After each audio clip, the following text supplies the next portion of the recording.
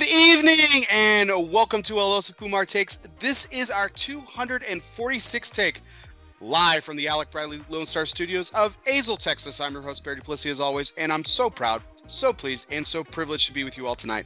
This is going to be a fantastic show. I've been so longing and so looking forward to this conversation for such a long time. It's taken 246 takes to make it happen, but it is going to be well worth it, and it has been well worth it for me, and I know it's going to be well worth it for you all. So thanks for tuning in. We're going to have a great conversation, but before we get to formal introductions of the guests of honor tonight, we do have to thank the people that make the show possible, and this, of course, is sponsored by our key sponsors, and tonight's show is sponsored by Drew Estate. Drew Estate has done it again with the Girl with No Name. The Robusto Extra comes from the Deadwood Tobacco Company by Drew Estate, coming to Famous Smoke Shop. Yes, the regular lineup of Deadwood Tobacco Company by Drew Estate includes Fat Bottom Betty, Sweet Jane, Crazy Alice, and Leather Rose, but Deadwood, the Girl with No Name, Robusto Extra is part of Drew Estate's lineup of limited edition cigars that the company makes exclusively for particular cigar retail shops. In this case, Famous Smoke Shop will have and be the home for the Girl with No Name. There's something very strange about Deadwood's The Girl with No Name, explains Vaughn Boyd, the founder of Deadwood Tobacco Company, who partnered with Drew Estate to interpret the notorious Deadwood lady's sultry tales through the world of cigars. She is a yummy vixen who's appeared out of nowhere to join her Deadwood sisters and is now on the run. Only a posse of the boldest and most daring desperados have a chance to rope her in. So check out Famous Smoke Shop for the Girl with No Name from Deadwood Tobacco Company, partnered with Drew Estate. And welcome, everyone. Tonight's take is sponsored, of course. Tonight's guest, of course, is sponsored by United Cigars. Smoke one today and start living united. Yes, it's Mr. John Huber of Crowned Heads. John, how you doing tonight? Doing great, Bear. How are you? I'm doing fantastic. I am doing absolutely fantastic. I had a couple flubs there in the intro, but I think it's because I got all the nervousness out of the way, so it's fine. So I'm good. I'm good now. Nothing to be nervous about. You got 246 on your 245 under your belt, so I mean you're a pro at this. Yeah, now into 246. And I was telling you before we kind of got started here, and then of course a lot of people who know me have been know how much I've been looking forward to this conversation for such a long time. I had the opportunity to interview for the very first time a couple years ago at PCA, and that was a real privilege and honor for me. And so for you to take time out of your day and come onto my show, I really, really do appreciate it. So thank you so much. Truth be told, you're taking time out for me because typically I'm just not available after hours. So I sincerely appreciate you making the time for me to shoot this today. So I've been looking forward to this as well. I think it's long overdue. So I'm excited for our conversation. Absolutely. So I like to get things kicked off with an icebreaker of sorts, but while we're kind of pondering over that question, I do have a tradition here on LS Fumar Takes where I actually give my guest the opportunity to choose my cigar for me. And so I have some choices for you. And I've got some aged gems as well as some hot newness as well. And I think you'll be a fan of all of them. So that's a good thing. Let's go. So let's start with the newest of the new. We've got the Le Patissier, Canan, excuse me, I'm gonna butcher that. Canazo. I've never been able to do that name. That's terrible. This is the new one from, of course, your new friends at Noxa, new factory Fabulous. you're partnering with, which we'll be talking about here shortly as well. Speaking of delicious and tasty treats, I've got the Le Crème Bellicoso Finos, the limited edition 2022. Lovely. If you're feeling like giving me a kick, I've got the four. Yes, I'm going to be punny today. Four Kicks, the limited edition Mule Kick, the 2022 edition as well.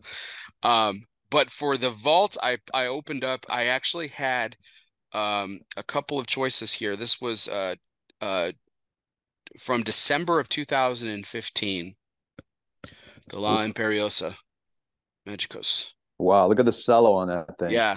if you choose that, completely I'll pull it yellow off. But speaking of yellow, I've got another one too as well. I believe it's a little faded now. I'm going to guess it's Yellow Rose. Yes, it is.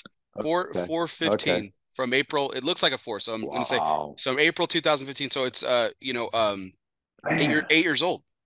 Yeah, 8 years of age. So, like I said, pull back the curtain a little. So to me, the one that stands out because it's not like the others would be the Le Pâtissier because it's newer, and you could save the vintage selection for a later time, or maybe you'll go into two cigars. So why don't we shoot with the Le Pâtissier Canenazo Okay, from Naxa? sounds good. I had the I've of course smoked the original release from 2 years ago, and then I have not Mm-hmm. had I had just had the uh when we went to the Great Smoke a couple weeks ago, the Mm-hmm. opportunity to smoke the new one from the Naxa factory, and I was very very pleased. So I'm really excited that you chose this. I'm going to be cutting this up Excellent. and opening it up here and lighting it. So while we kind of get started here, John, and I take care of this, um, what kind of I know you like you said you kind of don't smoke things with the band on it too much anymore. You're always, Yeah. checking on the status of projects and things like that. That's where most manufacturers spend their time and their days smoking and everything. Um, Right. but what kind of cut do you prefer on a cigar if you actually do use a cutter? Because I know you probably don't, like most I manufacturers, do but use a cutter. oh, you do? I Okay, all and right. oh yeah, yeah, yeah. Yeah. I mean, if I have it at my disposal, I'll use a cutter. Up until about a month or two ago, I was using a Zycar, just like everybody else. And then I got in contact with Le Fine Lame, and they were kind enough to send me one of their cutters, and I've been hooked on that ever since. So I've been using Le Fine Lame on my cigars, and it's perfect. It gives a nice broad cross section, doesn't damage the wrapper. It's the blade is very sharp, and that's what I've been using. I've been But really impressed with that that product said, as well. the antithesis is my lighter. So The good old Bic. old school. Yes, sir. It does the trick. It's fire.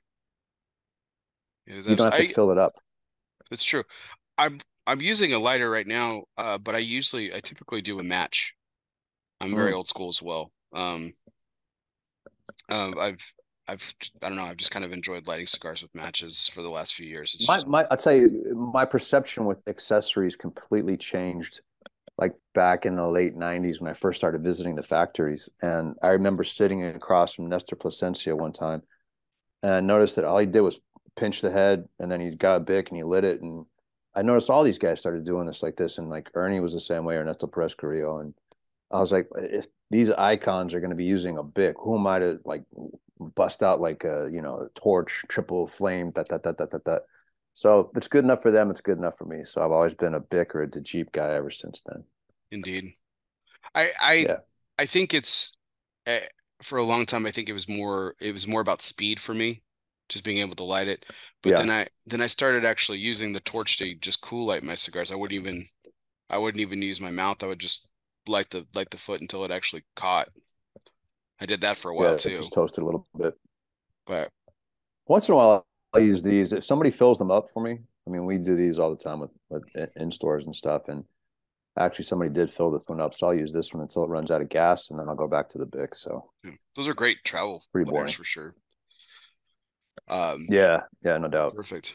So, uh, last couple of last minute icebreakers here too. Like, so you commented before we got kicked off here about my hat, which is one of my favorites. It's not the original Crowned Heads hat that I got. The very first one I got. And I tell this story all the time. He's so sick of me saying this.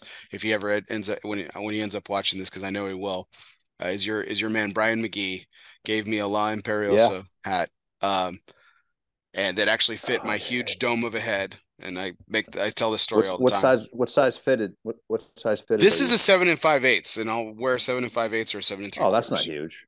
Yeah, I mean it's not an eight, Oh yeah, man. for anything. I'm not Kevin Mench or anything, but uh, but yeah, Yeah, I'm a it's seven pretty and a big. half. So But what are you sporting today on your hat? my hat. Yes, sir. Oh, this is Ebbets Flannels, 1946 Paris Red Peppers, I believe. Nice. I love Ebbets hats. Cool. They make outstanding products, and it's been kind of a bucket list check off thing for me to be able to do. I think we've done 4 or 5 collaborations now with Ebbets Flannels, so it's been fun. Yeah, our good your good cohort and my good friend Miguel Shadell was the one who introduced me to Ebbets flannels, and I love their stuff too. I've got some of the hats that you've made, and then but I've also gotten like I have the Montreal Royals hat, the Jackie Okay, Robinson. And then I also Yeah. have the Vancouver Mounties.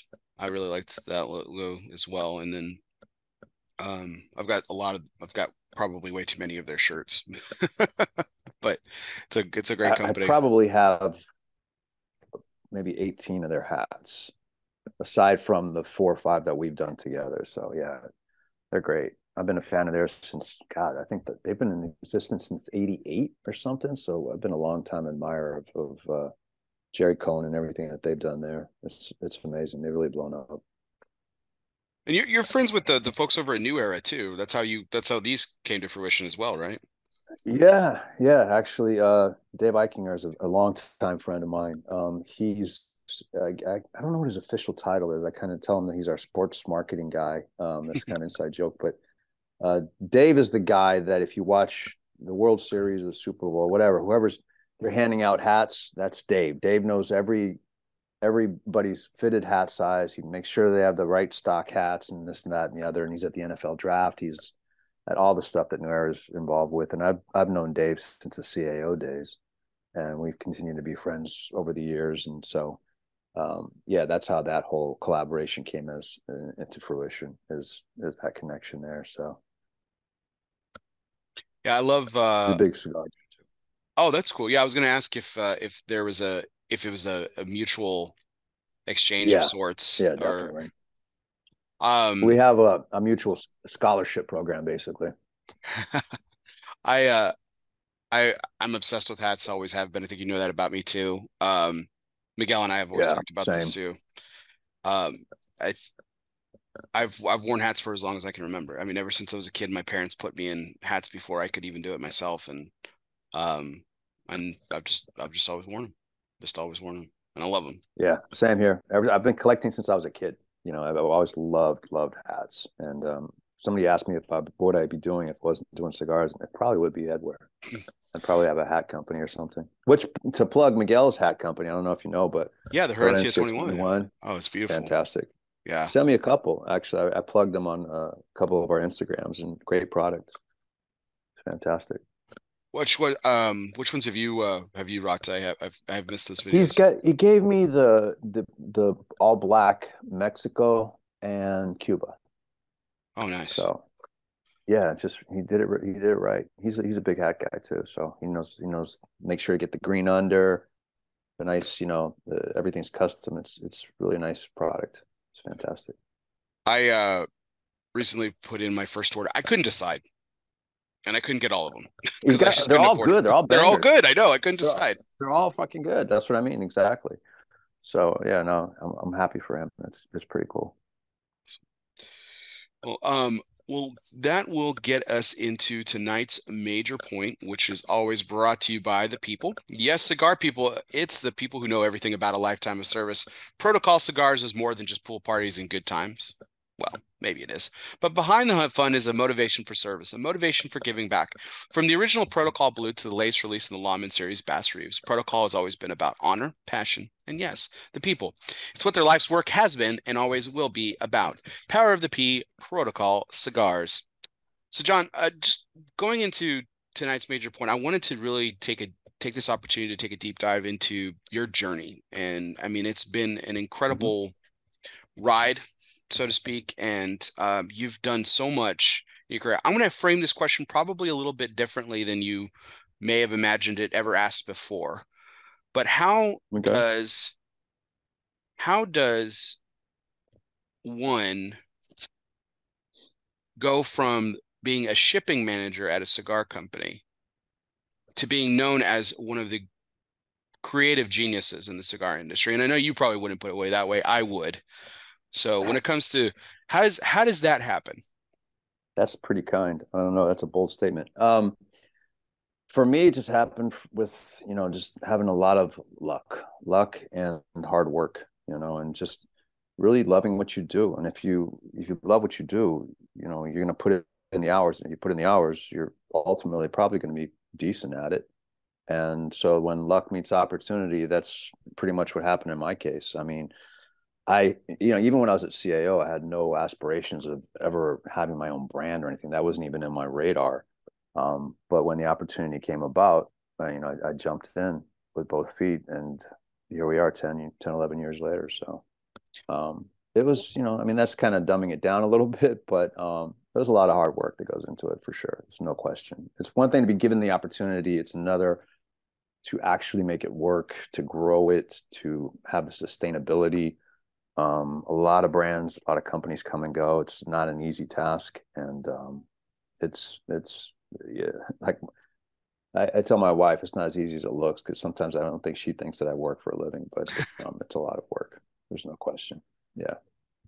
I mean, without question, hard work has probably been a part of you for as long as you can remember. And I mean, let's take it back even a step further. I mean, you're like, I mean, Nashville's been home for you for so long that, I mean, you probably feel like a Tennessean, but I knew you were born in San Francisco, right? And you grew up in California.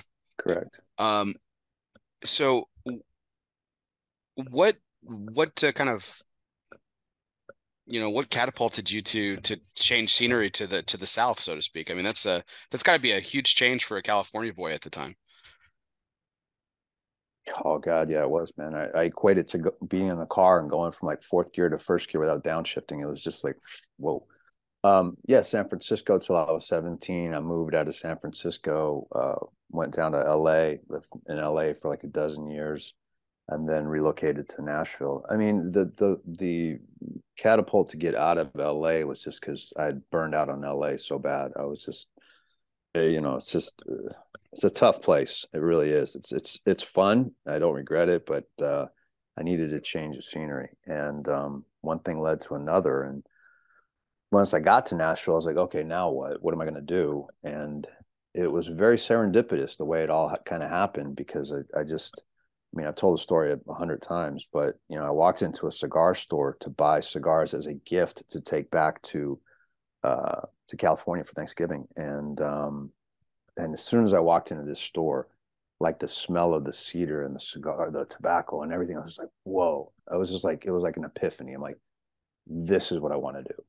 And like I couldn't wait to come back and like start that whole exploration, that whole journey of cigars. And so I picked up a Cigar Aficionado magazine, started reading, got my little notebook, started taking, tasting notes, putting the bands in the books and this and that, like everybody else. And sounds like me in college. A lot of self-education.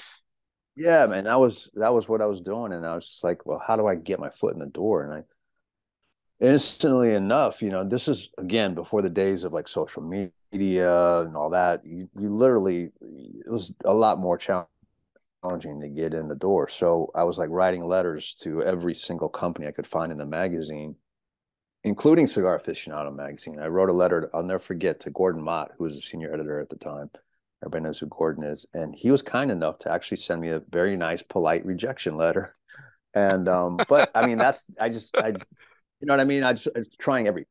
And so most of the companies never even got back to me. I tried to get a job at the store where I bought the cigars, and they wouldn't hire me for $7 an hour as a clerk. They're like, no, we don't need you. I'm like, okay. And then I remember discovering CAO was in my backyard. And I was like, I saw the last page in that book, 830 Kendall Drive, Nashville, Tennessee. I'm like, whoa, there's a cigar company that's here. So I cold called them, and then, found out the owner's name, John Osgener, rest in peace, and sent John a letter and heard nothing for like 4 months. And I totally forgot about everything. And then one day I got a phone call, and it was John asking me to come in and for an interview. And that's really how it started. And fortunately, he took a chance on me. He says, I just need a shipping manager. Really, we're just getting started. And I'm like, oh, I'll be the best shipping manager ever. And I just did anything and everything to finagle my way in the door. And he gave me a shot. Did you know anything about shipping at that time? Zero. Nothing. I knew nothing about logistics, shipping, nothing. And that lasted about 5 months. So, but fortunately, a lot of opportunities came in at the right time, the right place. I remember what the real start was. I was listening to a local rock format radio station back in the day, and it was 103.3, I think, KDF. And they were doing a promo on the radio, and they were giving away 2 tickets to a closed circuit prize fight and a box of cigars. And it was like, ding. And innocently enough, I pick up the phone, I call the station, I say, hey, I just heard your promo. you're going to do cigars. Where are you getting these cigars? Like, we don't know. But we just thought it'd be kind of cool, boxing cigars is kind of a guy's thing. And I'm like, well, I got a proposition for you. If I get you 2 boxes of cigars, retail value of X, give me a couple of spots on an ad on there and promote CAO, this company I'm working for. And I said, okay. So I did that and I recorded it. And then I called the station back and I said, hey, cigars are kind of a thing right now. Maybe you need somebody to come in and just do like a cigar show. And ironically, they just said, okay. So I went in there for like about a month, once a week during drive time. And I did this cigar show thing before I went to CAO. And then I'd go to CAO and work. So at the end of this all, like 4-6 week period, I come in with these cassette tapes. This was on cassette. I play it for Jono and he listens and he's like, this guy's pretty good. Who is this guy? I said, this is me. I've been doing this, behind the scenes. Fantastic. You're now the director of promotions and public relations. You were a terrible shipping manager. I said, okay, great. So that was it. So I was off to the races and I was handling like PR and marketing for CAO back in there. So that's my stint as a shipping manager lasted about 5 months. And then I was promoted, so to speak. It's pretty awesome. I love hearing about the just the some of those things that are in there. I think there's a couple things I want to go back to. So your time in LA and everything. I mean, so this was, I guess, prior to Cigar. So there's probably you never ran into Pete Johnson or anything at that point when you're in your time in LA. No, the first time I met Pete was actually in Cincinnati at what was the RTDA, which is now known as the PCA. I just started with CAO like in April. And so by whatever that month was, July or some couple months later, whatever, I was at this trade show and I'm like, you trial by fire. They just Jono just threw us into this whole thing. And I saw Pete and, we each had, back then, nobody had tattoos, right? So I had a couple of tattoos that were visible. He did. And it was just kind of one of these things like, hey, what's up? And then we just became fast friends. He's like, oh, I'm in LA. I'm managing Grand Havana. I'm like, well, shoot, I used to live in LA and da da da da da. And so we had a lot of commonality there. And we just became friends right away, from 96 on. So, and we still are, so. But I know, to answer your question, I didn't know Pete when I was living in LA. I wasn't into cigars really at that time. And then once I got to Nashville, then when I would go back to LA, I would go to like Cigar Warehouse in Sherman Oaks and I would buy, Bahia and all this other stuff. And I was geeking out on all that. But yeah, so interesting. Bahia is one of those names that I hear constantly from people who were in the industry, quote unquote, back in the day. Yeah. And that's still one of the most tragic stories, I feel like. And there's been a lot of them. There's been a lot of tragic stories in the cigar industry. Yeah. I feel like that's the one that always kind of gets brought up by people. And because I mean, you didn't even talk about the story. You just mentioned the cigars. I think that the cigars spoke for themselves, and it was kind of just like one of those things that just like, oh gosh, that's just awful. But I'll be honest with you. If you weren't in the industry at that time, I cannot adequately convey the level of like celebrity or whatever that Tony Barani and Bahia had back then. It was unlike anything today. And I'm being serious about that. Like you would go to a trade show, let's say 98, right? And you couldn't even get within 10 feet of Tony's booth. There were just lines of people around his booth. Like it was like Jesus walked into the room. I mean, it was incredible. And he just had that cachet and that brand was amazing. And I mean, they, obviously it didn't end up where we all thought it would, but I mean, to this day, a Bahia Gold Robusto in 1998 was one of the standout cigars in my memory that I've ever smoked. It's just an incredible product. I smoked Bahia when I first started, and so I've had the opportunity to smoke, and it was great from what I remember. And I wish I'd been around to kind of experience it at that level that everyone talks about. It was almost like with the reference. It was something different. Yeah, I mean, I've done that trade show every year pretty much since '96, and I've never seen anything like the buzz that was Bahia or that was Tony. Tony was like on a whole different level, man. You couldn't even get close to his booth. It was insane. It was crazy. The other thing I was going to mention too, like you mentioned about how you like wrote a letter to Gordon Mott, for example, and all these other great things. Yeah. You strike me, because of your love for all things vintage and history and just of such inquisitive taste and everything. Are you much of nostalgia? Did you keep any of these letters? Was that you hear about people who keep letters like this to kind of like fuel the fire a little bit? Did you keep any of those? I wish I would have, but I didn't. I don't hold on to a lot of stuff. Like, like I remember the last day at CAO, in fact, um, I literally just closed the door on that chapter. So I took everything that related to that chapter and I just got a big dumpster and just every article, every press clipping, every this, that, and the other. I just, okay, next. I walked out the door. So no, I didn't hang on to any of that stuff. Yeah, No. but I think one of the I keep everything. It's much to my wife's dismay. I kind of wish I did, but I didn't. So again, I keep other stuff that's sentimental, but not business related stuff. Yeah. I know you're a parent too, so I know you probably have a bunch of your kids stuff just around like drawings and things like that. Yeah. If I turn this computer around, you would see the entire office is decorated with my daughter's artwork and my son's artwork, and so yeah, I'm sentimental with that kind of thing, and yeah. But I don't keep those.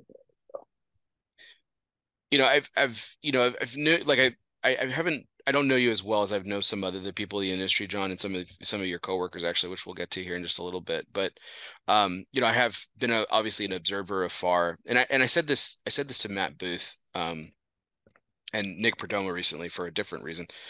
Nick Perdomo became a recent grandfather in the last couple of years, and Matt and I have kids about the same age, so our his kid and my oldest are about the same age, and so I told Nick that grandfather looks great on him, fathering looks great on Matt, and from what I've always observed from you, John, like fatherhood just looks like it fits you like a glove. Just it just. Oh, thank you, man. That's a compliment. I appreciate that. Thank you. Yeah, it's my real job. Like my real job is husband, father, and then this is my day job kind of thing. But I try to keep it in perspective and what's really important at the end of the day. Absolutely. To go back again one more time to the cigar aficionado piece, so you said you remember picking it up when you were first getting into cigars. Have you ever reflected back on that? I mean, you've had several top 25 cigars for them. I mean, that's got to be a huge. I know that's a huge honor for you. I mean, does it ever kind of struck you as like, wow, I was reading this magazine and now my cigars are being heralded as some of the best of the year by them? No, not so much, really, to be honest with you.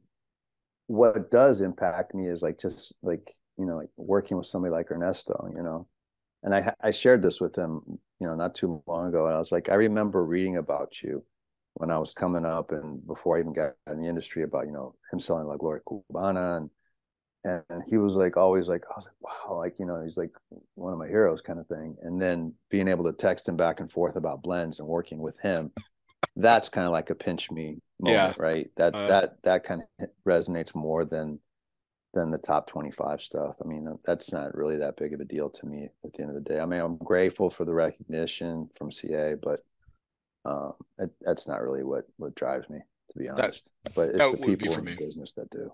That would be for me too. I've had the opportunity to meet Ernesto. That was one of those pinch me moments too. And my good friend and partner, Cigar Coop, who you know as well, on Cigar Coop Prime Time Special. He calls them bear moments when I have these kind of moments where with people that I've always wanted to meet and have conversations with. And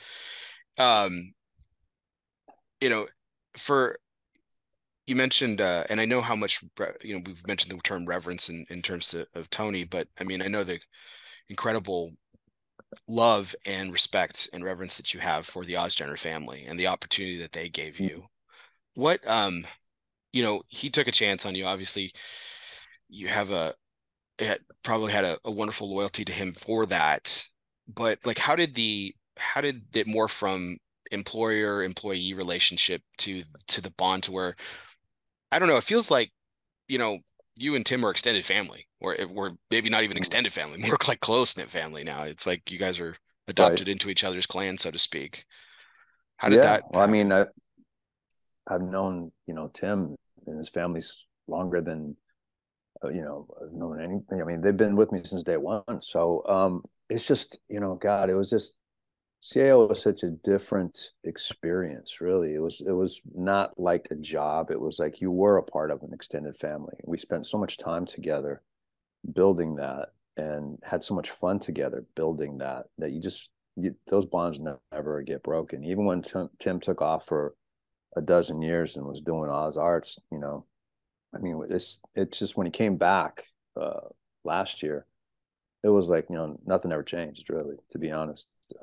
You just have so much in the memory bank that just, that never goes away, and it's just it was a really special time. It's like I tell people, CAO was like my undergrad degree and Crowned Heads was like my graduate degree in the business. But I mean, where did I have more fun? Probably at CAO, because it was like, we just loved doing what we did. And we were all like all the reps and everybody that worked together. We were all like, it was like a fraternity, we just had so much fun together, and some of the best days of my life, really. And then once it shifted to become Crowned Heads and Mike and I went off on our own and started this thing, it was like, it was a different thing. It was great. I loved the opportunity, but it was also a lot more pressure, because at CAO, as long as you did your job and you were good at it, you got paid, and that was it. Now in this new place, it's like, well, it's not new anymore, but in this circumstance of being a business owner or co-owner, you have that pressure to create constantly, and you have this pressure to not only provide for your family, but for the families of all your employees and everybody else. So it's a whole different dynamic. It's one of those be careful what you wish for because you might get it kind of a thing. There's a lot of pressure to it that never really goes away. And even when you're doing good, it's like you're always waiting for the other foot to drop. Like, okay, we're doing good, but so it's. I mean, I wouldn't trade it, but CAO was just a very special time. I will say that. You seem like you do put a lot of pressure on yourself, in a good way, right? I feel like you're always working and always building, like we've kind of alluded to a little bit in this conversation. I'm going to step off camera. I need to grab a water for a second, so I'm here. But I wanted to start with this question. Talk to me about the sale. So in December, I believe it was December 2010 was when was your last day. The sale took place before that, obviously, but I believe the last day at CAO for you was December of 2010. And then November of 2011, so almost a year later, was when the first Crowned Heads cigars actually shipped. Correct.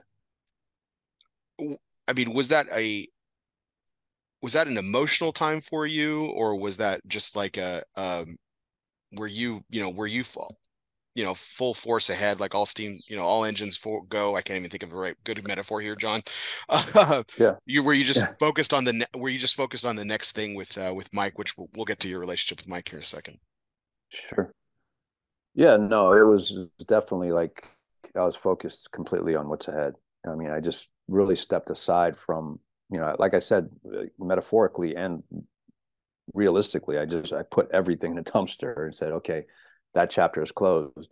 Now I'm going on with Crowned Heads, and it became all systems go on Crowned Heads. And so my focus was entirely on creating and the future and how we're going to build this thing. And it was just a matter of really closing that chapter of CAO and then starting the new chapter of Crowned Heads. 100%. There was I didn't have any misgivings or anything about what happened at CAO. It's like, Oscar and her family got paid, good for them, they deserved it, and I was like, okay, on to the next one, basically. So I have this theory that and you don't have to confirm or deny it either way, but I have this theory that Jon Huber might be the very big reason why NDAs exist in the cigar industry. because you had such a great Why turnaround of is that? success. Because you had such a great turnaround of Um, success that I'm sure in yeah. hindsight, the parent company who bought CAO would have thought, man, maybe we should have locked this guy down a little bit and I I'm glad they didn't, to be honest with you. of course, You yeah, know, me too. they never asked me to. I remember the gentleman that did the exit interview at CAO offered some of us positions, and it was very informal. It was like, hey, you know, Richmond's a great place to live. You want to come work? And I'm like, no. Well, give us some time. Think about it. I'm like, no, I'm done. All right. Thank you. I'm done. And that was about as detailed as it got. And there was some requirements that we had to do over the, you know, next 10 months or whatever in order to get our severance pay. And once we met all those requirements, we were able to leave in December. So 2010 was pretty much it was like an F off year for us. It was just like, okay, we knew the doors were closing.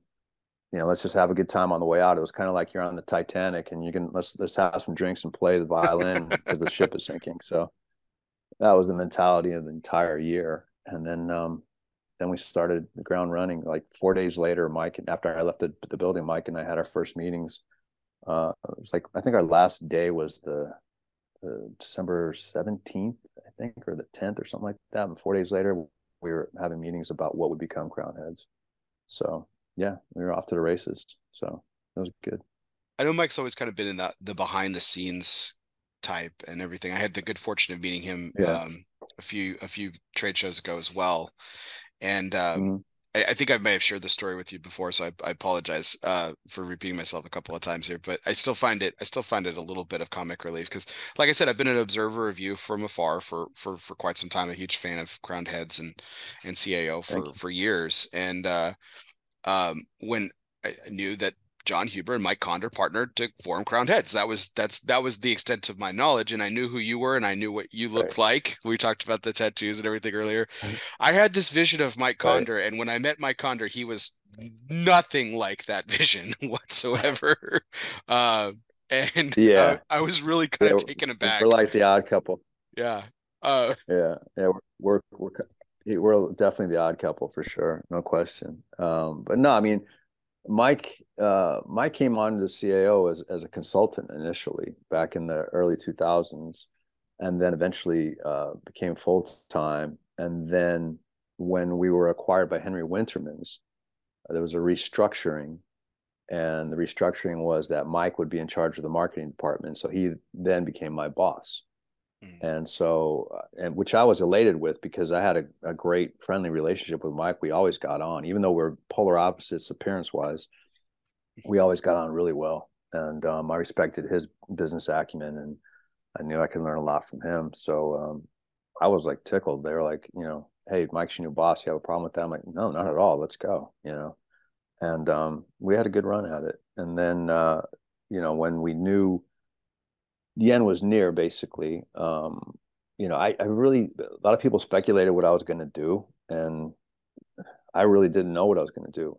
My only focus was, I always have this saying of, you know, ride the wave all the way to the shore. Like, you know, finish what you started. So I'm just going to, everything else will take care of itself. I'll figure it out.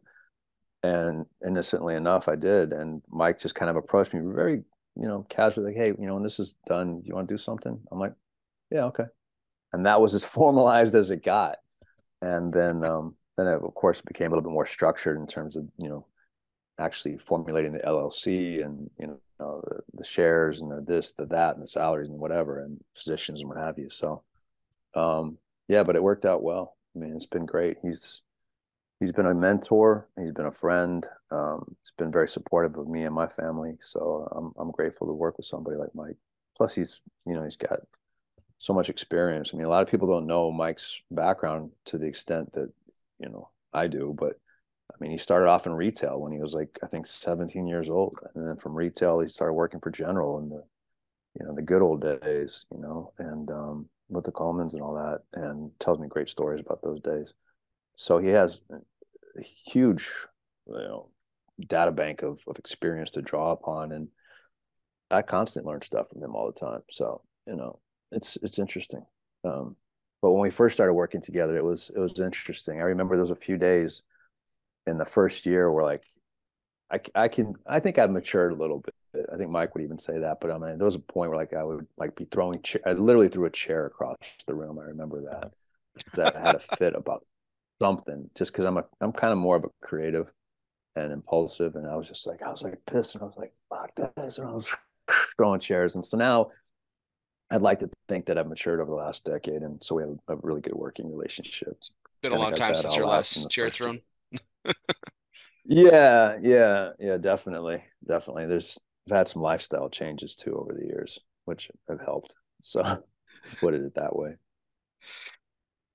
Yeah, the what would you say is the I guess because there's so many inspirations. If I because as I was just kind of looking back to the beginning and how it's kind of evolved, and there really hasn't been too much evolution in the sense of like departure from the early days of Crowned Heads in terms of like themes and inspiration. There, you know, music, of course, is a heavy part of it. You know, we've got of course, your portrait in the background that's very famous in the storytelling of some of your cigars. And but what would you say was the like when you and Mike sat down from the creative aspect, like, hey, we want to build cigars around this.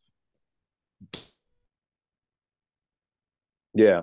I mean, well, the truth is that we spent about the first 3 weeks of meeting together, cigars per se. It was more about establishing the ethos and the core values of what would become Crowned Heads.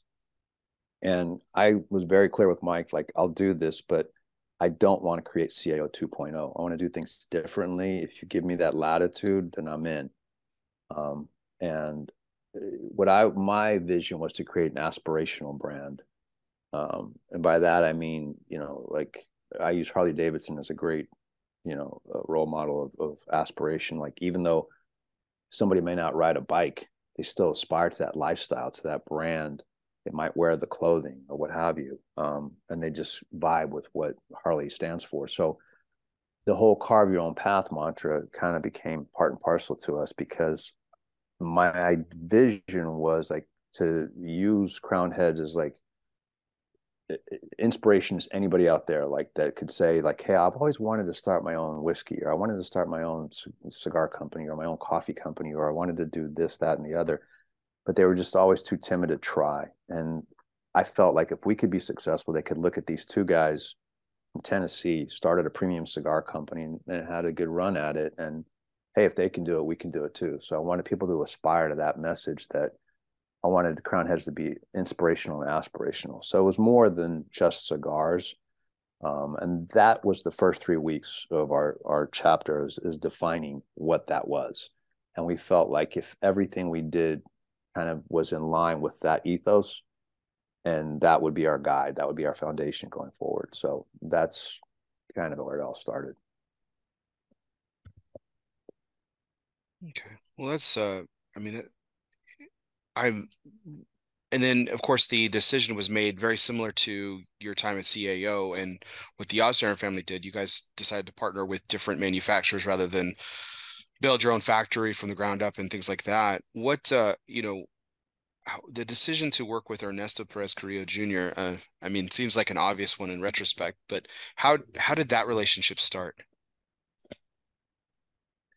So, we didn't know who was going to make the first cigar. And Mike and I took off, I think it was like March or April of 2011. And we went down to Central America and started visiting factories and what have you. And a gentleman by the name of Gustavo Cura was very instrumental in giving us entree into various factories and meeting with different people and different processing places and what have you, to kind of just call all these opportunities together, because of our experience at CAO and our connections and what have you, a lot of doors were opened for us and we had some opportunities. It was up to us to come back from that trip and really kind of cull it down to figure out, okay, what is the right move? And we met with a lot of people and visited a lot of factories. But ironically, on that trip, we had to go through Miami. And when we were in Miami, Mike says, let me call up Ernie, because he was close with Ernesto. Let's just have dinner with him. And we did. We had a very informal dinner with him and his son. And, he basically was just kind of like, this is cool. If there's anything you guys need, let me know, whatever. But there was no formal talk of doing a cigar together. So when we got back from that trip, we literally took like these huge sheets of white paper, and we had like a rating system of like 4 or 5 different categories, 1 through 10, as far as opportunities. We would rate each factor, each opportunity. Everything from like cigars rated, how many brands were in the house, to relationship, to trust, all this kind of a thing. And when we literally scored it like you would rate a cigar. And when we did that exercise, at the end of it, it was Ernie. And we're like, okay, well, Ernesto is the guy. Well, now will he make a cigar for us? And that was the question, because at that point, he wasn't doing any contract brands. He had just started EPC in 2009. Mm-hmm. And so this is, 11. And so we were like, well, let's ask him. And so he said yes, with a condition. The condition was that we would have to come down there and we would literally have to build the car, as opposed to him selling us a car off the lot. That's the best analogy I could use. Okay. And that's exactly what I wanted to hear. I mean, that's exactly what I wanted to do. And he said, look, if this thing is successful, good for you. If it doesn't work, it's on you, not me. And that's exactly what I wanted to hear. Because as soon as it was announced in Cigar Insider, I think, that we were starting this company in February of 11. It was announced, and literally, like, my phone was ringing like the next day, and we had some very prominent people like saying, hey, I had one guy say, look, I've got the cigar for you. All you need to do is come up with a good name and a band, and we'll make $1 million. And that's not what I wanted to do. I wanted to literally build the car myself. And so we went to school, basically. I went back down with Ernie, and he was like, we were like validating tobacco from finca to finca, from region to region. And he's like, show me this, show me that, how to validate by smelling and just, inhaling, and all these different things that he taught me. And that's how we built Four Kicks. And Four Kicks became our first release, which, to your point, started shipping in November of 11. And it met with pretty good acclaim. I mean, we got a good vertical out of CI at the time. It was a featured cigar, and a lot of people were talking about Four Kicks, and created a lot of buzz. And that was it. I remember we started shipping literally to 66 doors across the country. And that was our humble start. And now we're in, I think, over 1,200, and we're also international as well now, obviously. So it's been a ride, like you said. I can honestly say I've been a fan of like most of the cigars that you've released. Like they're when I say a fan, like they are in my rotation. I've bought boxes. They've kind of hit the palette all across the way and everything. Across the scope of all of them. There's been a couple of exceptions, which, no one's perfect, and my palate certainly isn't akin to everything that everybody makes and everything. But what's interesting, I find it interesting that I've always said this, that it wasn't until a few years later, we'll talk about the cigar that kind of supplanted it, but like with you and, like, for example, Steve Saka with Sober Mason, Four Kicks, I've always gravitated to the OG. The original one has always spoke to my palate, hit it. I love going back to it. I love smoking it. But I'm going to get even more specific with you. The Sublime size, or what us gringos would call sublime size. Right. Right. How did that come to fruition? Because you seem to, everything has been a cognizant and a very precise decision by you and Mike, and especially from the creative aspect, that's definitely been your avenue as well. Like, what was it about the Sublime size that was like, this is gonna, because it became an overarching theme throughout. I mean, you have not every line you've created has that size, but a considerable amount of them do. The one size that actually I kept consistent, aside from like a Robusto, was that 5 5/8 46, the original Corona Gorda, because that has always been like my personal favorite Vitola. Going back to the CAO days, like the last brand that I really had my fingerprints on was a brand called La Traviata. And La Traviata was so good. So that cigar, ironically, it was, Tim at that time was doing all the product development, but he had to take off for like 3 months. He had to go back to Turkey to get I think he actually had to go in the army or something like that, to keep his dual citizenship, his passport, what have you. And so they kind of like tasked me to, oversee La Traviata. And I'm like, okay. bare bones packaging. We're going to do a Corona Gorda 5 5/8 40. This is what I saw and what I wanted to do in it. And that was some pretty good success. And so I've always been a fan of that particular Vitola. So I kept that current. As far as the Sublime, I think that was more Ernesto's suggestion. He's more of the larger ring gauge guy than I am, than I have been. And so he kind of turned me on to that 654. And so we started very, very small. I think we started with a Corona Gorda 5 5/8 46, a Robusto. And I threw a Pyramida in there as well, like a 6 1/4 52, and then the Sublime 654. And those were the 4 Vitolas that we started shipping to 66 stores across the country. And then it's just kind of, the rest is history, I guess you can say. Yeah. But yeah, I give Ernie it's a great size. It's funny because now, 11 years later, that's probably what people would call a Toro or something. But to me, that was like a huge cigar back then. I was like 654. Oh my God, But now it's kind of like pretty average, I guess. I don't know. I know you got talked into a 60 gauge years later, which we won't digress into too much, but so the 50 in retrospect, the 54 definitely looks looks a lot more approachable. By comparison. So we're going to take a quick break here, John, talk about a couple of what I call my fun segments here. Okay. And don't worry, the first one is multiple choice. So we are going to go back to school a little bit. And that is part of our United Cigar Presidential Trivia segment, which is always brought to you by United Cigars, featuring La Gianna Havana and distributors of Jose Dominguez, Bandolero, Garofalo, and the highly acclaimed Atabey and Byron. Everyone, we really and now the new Alfonso lines from Selected Tobacco. Smoke one today and start living united. Now, John, you've known Miguel for years, and just like him, I am a fiend for presidential trivia.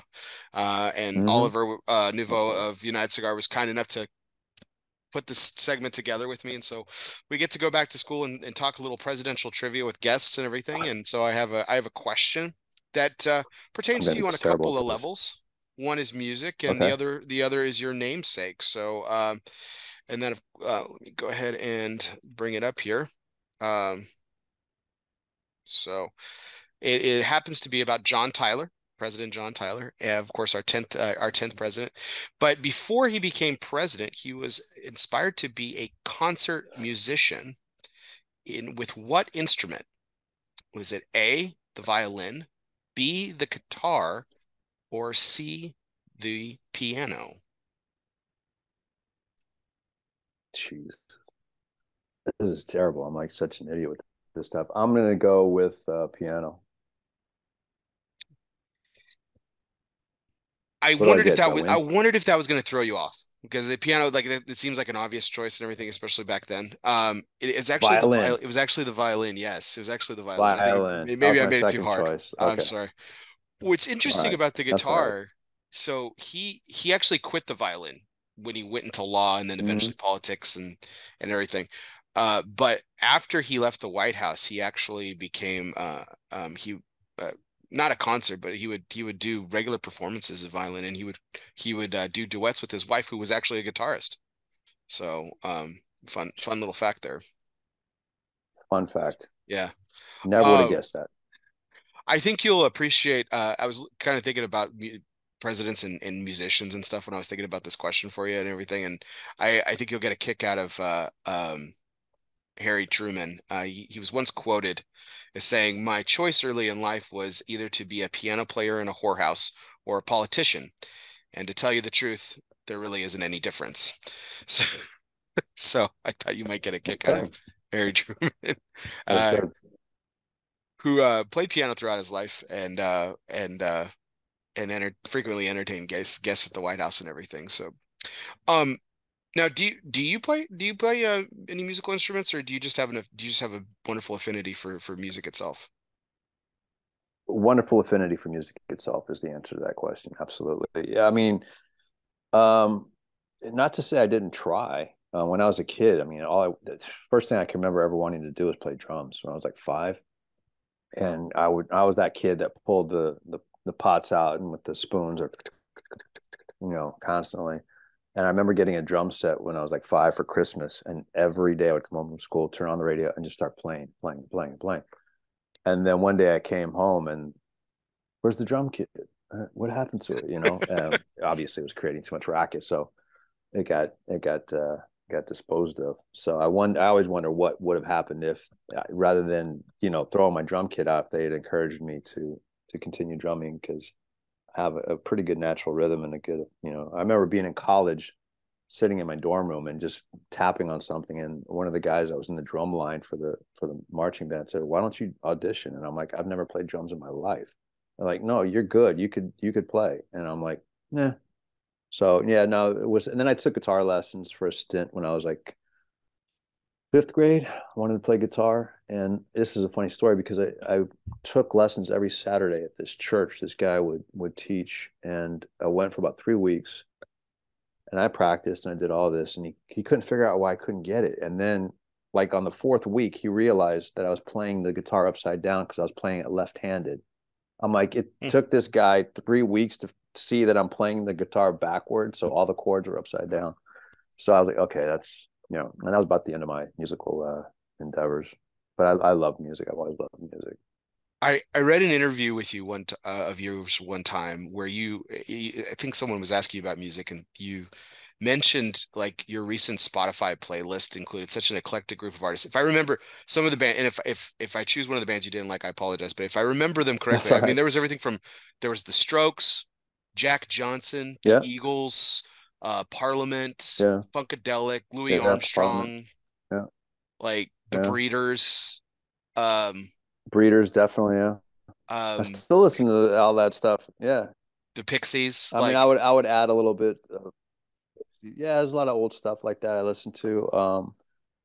But now I listen to like ASAP Rocky, Kendrick Lamar, a lot of the stuff that I kind of grew up on, like Jay-Z, Tupac, Biggie. I mean, the first album I ever bought when I was a kid was Parliament Mothership Connection. So I was a big Parliament, Funkadelic, Bootsy Collins, and that was the kind of music I grew up on. And then later on, I got into rap and hip hop. Everything from shoot, Wu Tang to on and on. And so I still listen to that stuff all the time. As far as the new music goes, I haven't really vibed with a lot of new stuff. Kendrick might be new, I guess, maybe not. It's funny. My wife kind of like influences my music sometimes, and so she turned me on to Maneskin. I think they're pretty good, but other than that, it's like I just find myself going back to the old stuff. But the old stuff is diverse. I mean, if I could pull up my Spotify, what I've been listening to, it's just I'll see what's on repeat. But yeah, it's just I listen to everything except country, ironically, right? So is Cash being the yeah, exception so to I've that, got or like on do my you on consider repeat Cash list. rock? I no, I consider Cash like kind of like outlaw country, like him and Waylon and those kind of guys. I would listen to that. I think they're cool, but like new country just doesn't do it for me. But like on my repeat list, I've got the Breeders, Gorillaz, Method Man, Busta Rhymes, ASAP Rocky, Yellow Wolf, Caskey, Stone Temple Pilots, EPMD, La Cosa Nostra, Linkin Park, Blur, Kanye West, Billy Bragg Wilco, Pretenders, Tyler the Creator, Beastie Boys, Tribe Called Quest, Travis Scott. What else we got on here? I got Cypress Hill, Earth, Wind and Fire, more Blur, Tom Petty Heartbreakers. Yeah, so it's all over the board here. Grupo Maximo. Uh, yeah, so it's eclectic I'm the same for way. I'm a sure. very eclectic listener. I'm not a huge consumer of music. Like I'm not one of those people that remembers albums too much. Like or like, I mean Mm-hmm. I remember the first CD I bought, and that tells you a little bit, ages me a little bit. About what my first album was, and it was country, much to your dismay. But it but it's never been it yeah, music's never been like I've never been just a huge consumer of it where I've just gone out and bought stuff. I went to Yeah. concerts when I was young. I've always liked a lot of different things, and I've been to a lot of different kinds of concerts. So people always said like you that that I have an they're like you have a great appreciation for music. And I'm like, I do. I just feel like I have an encyclopedic knowledge about a lot of things, or I have a lot of passion about a lot of things: cigars, baseball, history. And that's what I think I've dedicated my brain space to. So I think that just, music got Sure. moved to the side somewhat a little bit, you know. But Yeah. The thing with music, I can listen to a song and it takes me back to a place. You know what I mean? It puts me in a different mindset or in a creative mode or what have you. So I found myself listening to a lot of music, and then I'll just go down a rabbit hole. Like, I'll start listening to interviews with the bass player from Stone Temple Pilots on the way to work. That's what I listened to today. I listened to an interview this guy did. I think his name was Bob DeLeo, and he was just talking about different bass lines that he created when they were recording Core and Purple. And it was just, I don't know, it's just something about that creative process just kind of gets me. I like it. it's awesome. Um, well, that was our presidential trivia segment, which is always brought to you by Which United I Cigars. sucked at. Hey, Thank you, United Cigars, for making me look like a moron. got you there. We got you there. It was more of a foray and a tool to get us into a little bit of music conversation too. So, but as always, our presidential trivia segment is brought to you by United Cigars, featuring La Giana Havana, Jose Domingos, Bandolero, Garofalo, and the highly acclaimed Atabey, Byron, and now Alfonso lines from Selected Tobacco. Smoke one today and start living united. And look forward to back to June. As we will start our 20 Days of Freedom campaign with United Cigars. There are 20 cigars in a United Cigar box, and we'll be celebrating from Flag Day to our nation's Independence Day, July 4th, with a United Cigar each day. More details to come on that, so you want to check that out, coming from United Cigars and us here at El Oso Fumar Take. So it'll be a lot of fun, and a lot of history will be shared during those 20 days. So look forward to that. John, moving on to, we were talking a little bit about your obviously relationship with Tim and John O. Osgener and the Osgener family and everything. This is a special segment that I've done every show too, and with your blessing and permission, I actually chose a charity for us. We do a charity segment here every week, and I thought it would be a good idea to kind of spotlight a little bit the Turkish philanthropy funds that Tim is dedicating a lot of the proceeds from Bosphorus to help out the people that were unfortunately affected by that ungodly earthquake that happened in Turkey not too long ago. So I know it's his project and everything, so I won't ask you to speak about it, but I know you have a heart for charity, and I know that stems, probably an influence a lot from the Osgener family, because they've always had a mind for charity and everything. But Mhm. did you have a charitable upbringing that also kind of influenced it as well? And, or was that kind of fostered during your time at CAO and I remember coming up, like my grandmother. We didn't have a lot of money or anything, but what little they did, they would always donate to St. Jude's. And so there was always that idea of giving, and my family donates to a church that does work in Africa and brings well water to poor people in Africa and things like that. And then in CAO, like I remember we did something for the Haiti Relief Fund. There was always a little bit of something that John would always give back, so it was good to see that, and to always be cognizant of trying to help others that are less fortunate. 100%.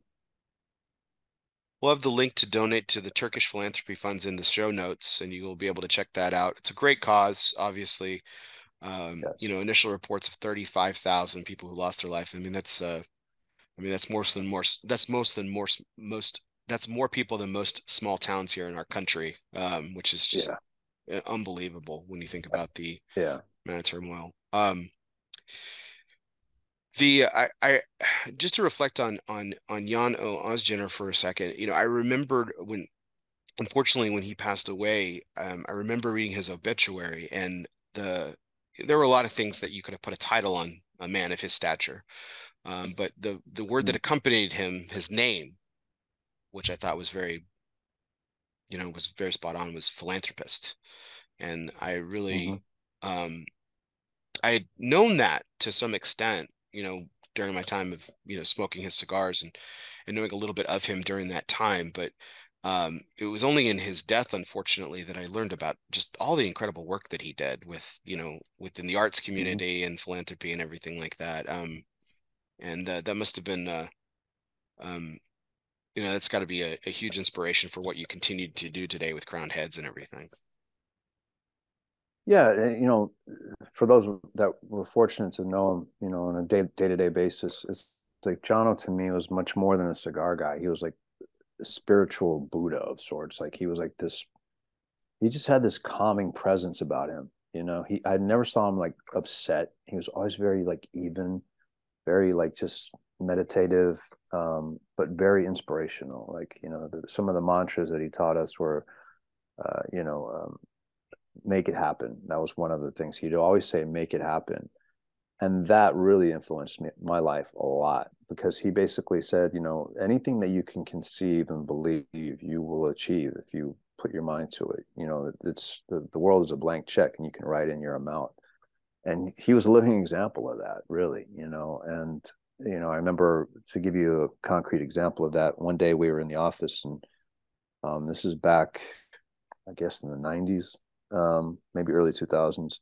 And somebody had mentioned that they were smoking cigars on this HBO show called The Sopranos. And somebody said, well, why don't we get our cigars on The Sopranos? And here's this little, startup company in Nashville. And John said, make it happen. And I'm just like, okay. And that was the naivete that we had. That, like, you could just do whatever, just go do it. And at that time, I had been in communication with a product placement company in Southern California called UPP. And I remember this guy had been pitching me like, hey, we can get your product on da, da, da. The way those things were structured back then were like, if you give them a check for X, they will say, well, we'll place you in 7 different places, but you didn't have the right to say where you were going to be placed. They would just place you. So I decided, naively enough, to go back, and I said, hey, if I wanted one spot, what would it cost? And I'm going to be selective about that spot. And they said, what do you want to do? I said, I want to get on the Sopranos. And we negotiated a contract, and that led us to getting our cigars on the Sopranos. Oh, wow. And then that evolved into a relationship with HBO, that they contacted us to do a licensing deal for CAO, the Sopranos edition. And so that led to that opportunity. And then we became friends with like James Gandolfini and the cast. And then we brought him into the Night to Remember dinner for Cigar Aficionado magazine. And so, I mean, it all started with that innocent enough idea of just make it happen. And had that not been the mantra, like, nobody would have ever done anything. But it just taught me that, yeah, you can do things. You just have to believe and just go for it. Because I mean, I've always looked at it like, if you had a room of 100 people and you told, 100 people to go for this, 90 of them are going to right away go, oh, that'll never happen. I'm not going to do it. So now your odds are 1 in 10 that you can do it. So your odds become much better, because most people are just going to be too afraid to fail. So it was definitely a life lesson that he taught, for sure. That's awesome. I I remember the project, of course, and everything. But that's awesome to know the backstory, everything. You said, did you? I know obviously he's passed on as well too. Did you end up building a friendship with James Gandolfini, or is it just a business relationship over time? Or it was business, but I still have his old cell number in my phone, and just don't delete it, just for whatever reason. And when that Night to Remember dinner came about, I was in contact with his assistant to get him from point A. I was in Nashville. I didn't get to go to the dinner, of course, but I was the guy that was tasked with getting him from point A to point B for that dinner.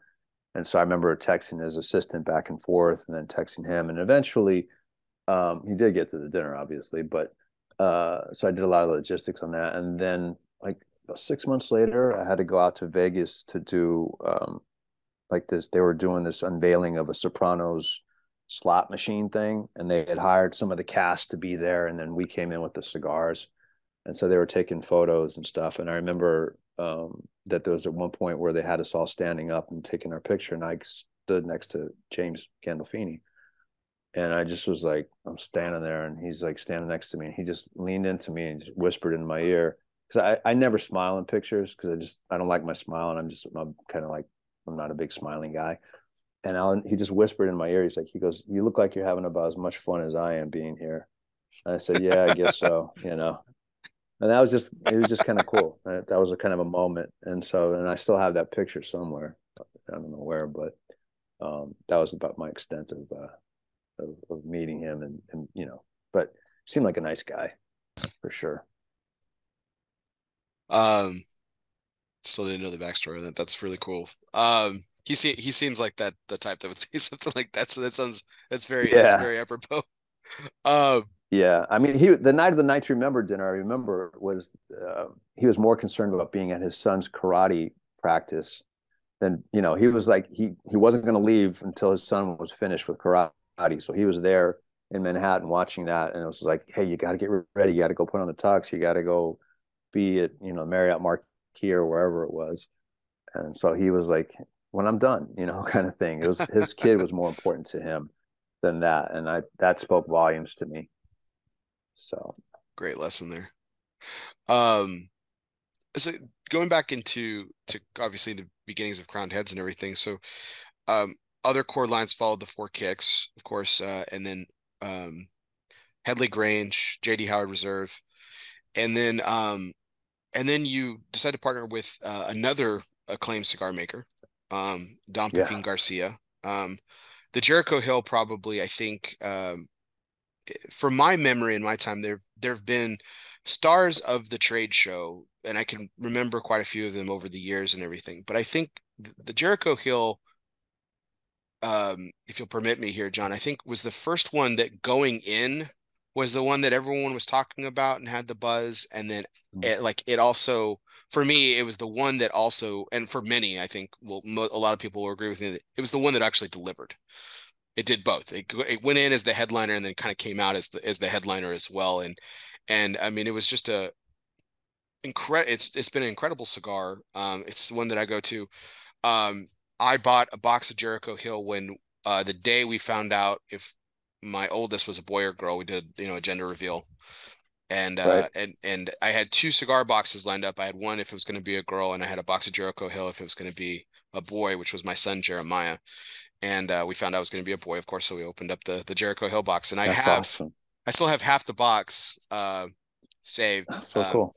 that I've been smoking on occasion, at different points of celebration and everything. So, um, it what was you know, and then obviously that that cigar is inspired from Johnny Cash. I'd mentioned him a moment ago. Mm-hmm. Um, what was the significance of, okay, we've built this great relationship, had these amazing cigars with Ernesto, now we want to branch out to potentially other manufacturers. You find another, you know, again, stellar cigar maker to make a cigar for you. What was the catalyst that ended up becoming that next step and the next progression as you grew this brand?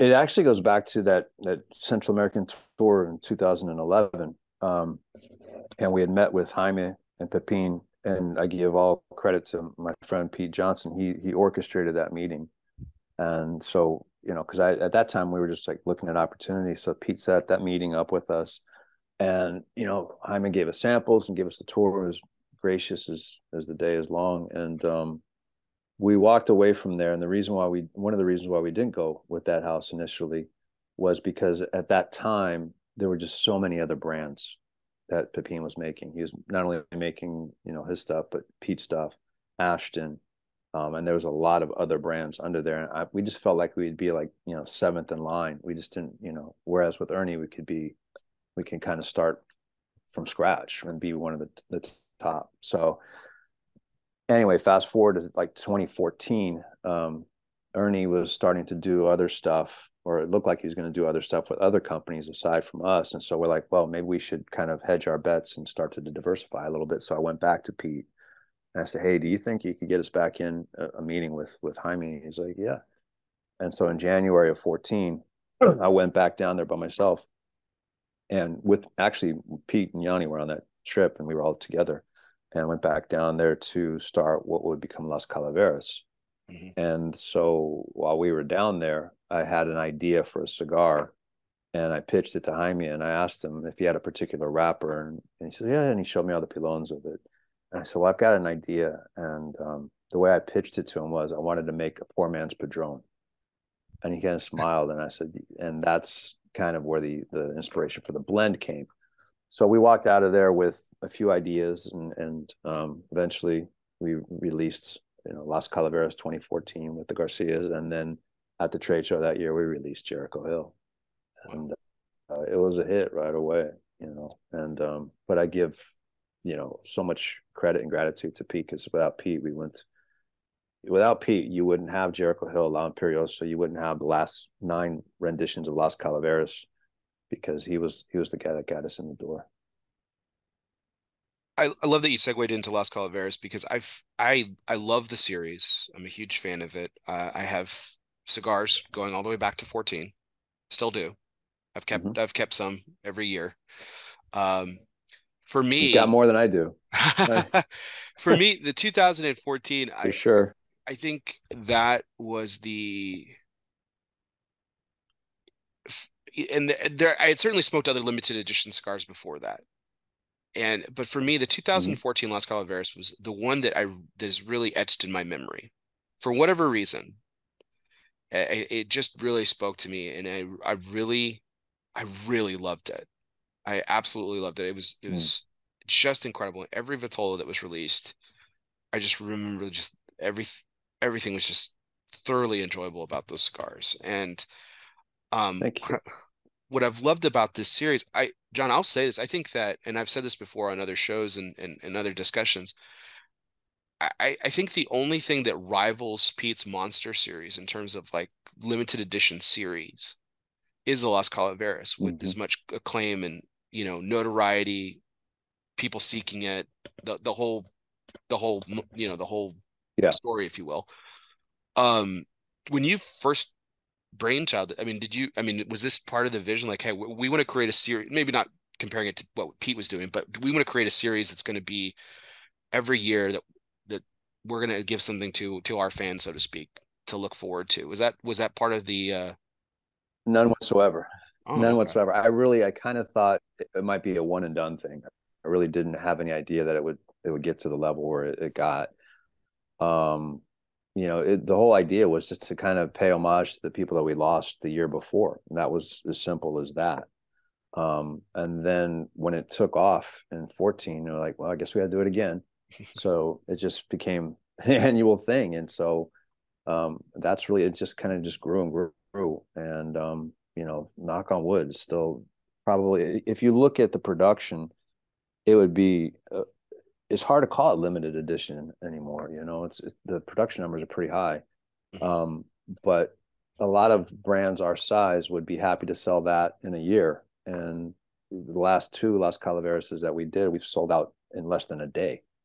So it's its own entity. It's like, it's hard to call it an LE, even though it's an LE, but it's probably, as far as brand recognition, it might be our top, but I give all credit to the Garcias. I mean, like Pete told me back in 14, he's like, if you start with good tobacco, he's like, our job as brand owners is just not to fuck it up, and that's true. You're as good as the factories you work with, and we're just very fortunate to be working with people like the Garcias, or like Ernesto and Tabacalera La Alianza, and now Naxa, and Takanixa with Iradio.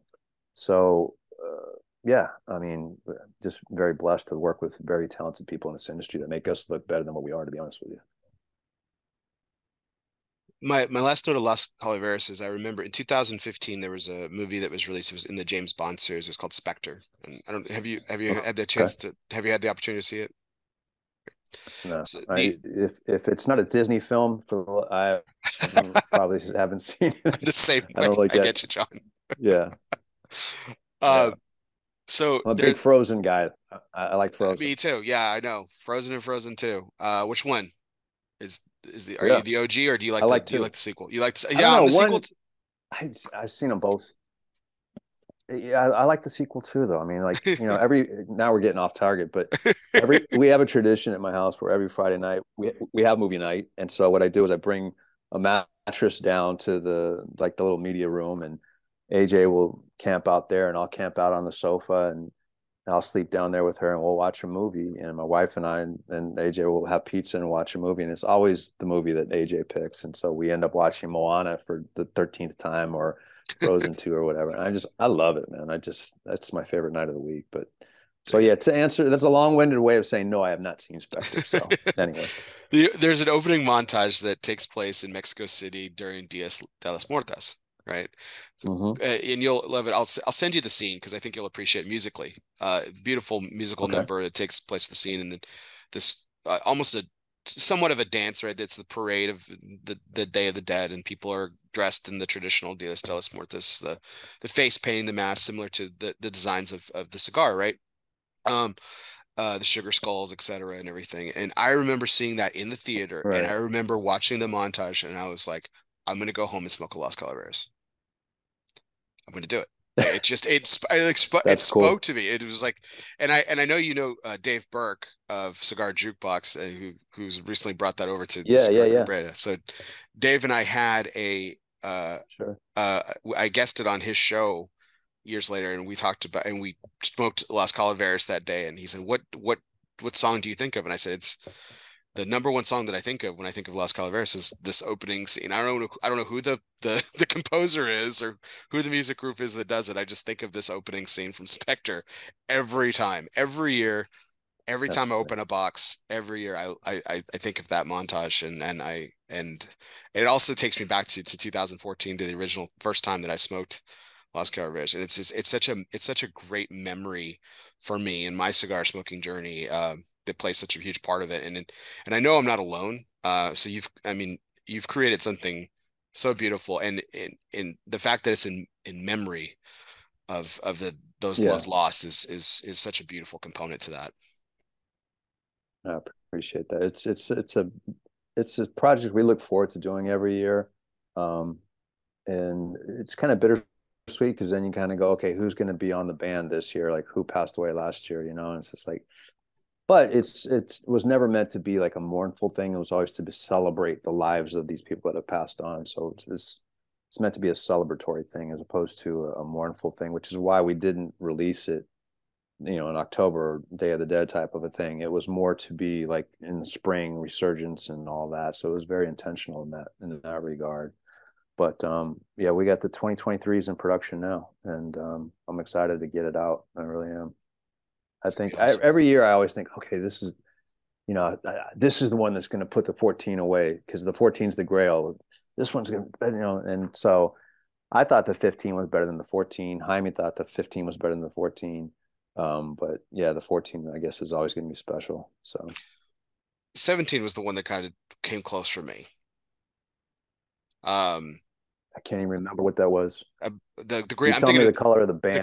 The green band. That was 17, right? I believe that was San Andreas Rap. Was it San Andreas? Yes. I think it was. Yeah. And then 18 was Habano. 19. I thought 19 was really good too. That was the one we did for Jono. Every year we've had 4 sets of initials except for 19. 19 was just a tribute to Jono. We put his initials and then 2 acronyms for Make It Happen and Talk Is Cheap, which were 2 of his sayings. And then so that was kind of a Jono thing. And I thought that blend was fantastic. But that really was good too. It didn't fire as much as I thought it would. And so, which actually was a blessing in disguise, because I think in 19, the production had gotten up to 135,000 cigars. And it took us about a month to sell it. And I'm like, it's not selling out like it used to. I said, you know what? I'm going back to the numbers in 14. And in 2020, that's what we did. We drew back the production back to the original 72,000 cigars. I remember it was harder to find. And it sold out. Yeah, it sold out like in hours. And then 21, same thing happened. 22, the same thing happened. So we'll see what happens this year. But yeah, it was. I remember one year it was like Ticketmaster. It was like, okay, wait a second, what number are we at now? Okay, send a text to the guys. I got to cut it off. They got to cut it off. It just was crazy. It's a fun day for us. So, speaking of fun days, one of my favorite things that you do is Outlaw Day. Haven't done it. Yeah, we haven't done it since, I think we did it for 2 years, and then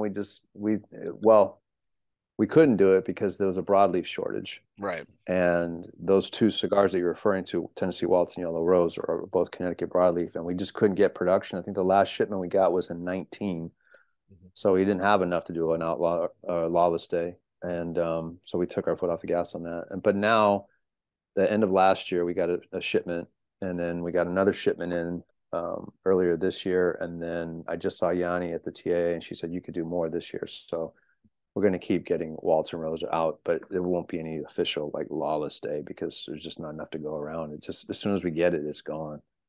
So and did Buckeye Land fall into that too, as well?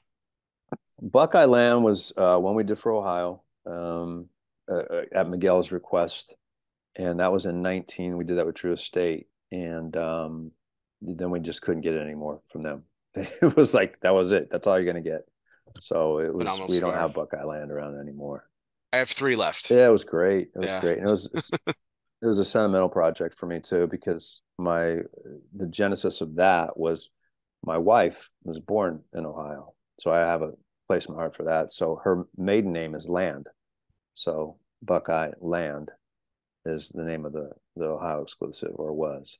And in another Easter egg kind of a thing is like on that box you'll see small like Roman numerals, and it was the actual physical address of where she grew up in the house that she grew up. So, nice. I love the little hidden gems that you and a lot of your fellow cigar makers do, and you guys do a great job with that. I think it wasn't until like as much as I loved and adored the Las Calaveras project, I don't think it was until like 2 years in maybe that I knew the initials grabbed my attention. Yeah. So yeah. I love the little gems you guys do with that. So another project that's kind of taken off of, and this kind of leads into a question I think you've answered on your new show Ozheads with Tim and everything, because I think a lot of people were worried, with recent events and everything, that the Mil Diaz was going to go away. What an incredible project that has been for you guys. What an incredible cigar. Yeah. I cannot recall meeting someone that hasn't liked it.